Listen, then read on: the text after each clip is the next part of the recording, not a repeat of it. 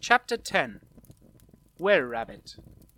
The wererabbit is a beast-man with rabbit characteristics, found in large numbers in grassy regions. They are more gentle than other beast-men and friendly to humans. Most individuals have a bright and curious disposition, often reflected by their tendency to run and hop about restlessly. Though wererabbits are relatively good-natured, this does not mean that they are not dangerous.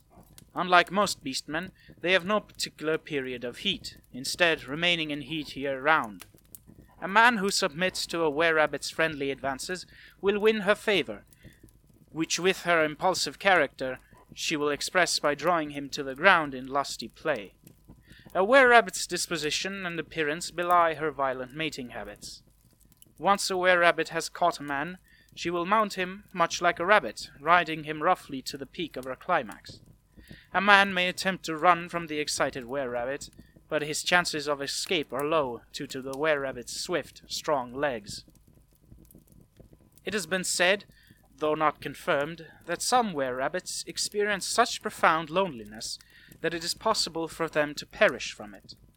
When one takes a liking to a man, she wishes to be with him at all times, pressing her body to his, for intercourse is the most direct and intimate way for her to be near him. The time she spends with her man is the happiest of her life. There is a legend that says if a human follows a wererabbit discreetly as she meanders and hops about, they will eventually find themselves in a place called Wonderland. This realm is said to be a curious plane in which monsters in similar states of constant arousal accost men for frenzied sexual activity at all times. However, no one has ever returned from the fabled Wonderland, so it is impossible to confirm the veracity of this tale. Indeed, it is all but impossible to follow a wererabbit without being detected by the keen hearing of her large ears. It is far more likely that she will draw a man into her arms than lead him to Wonderland.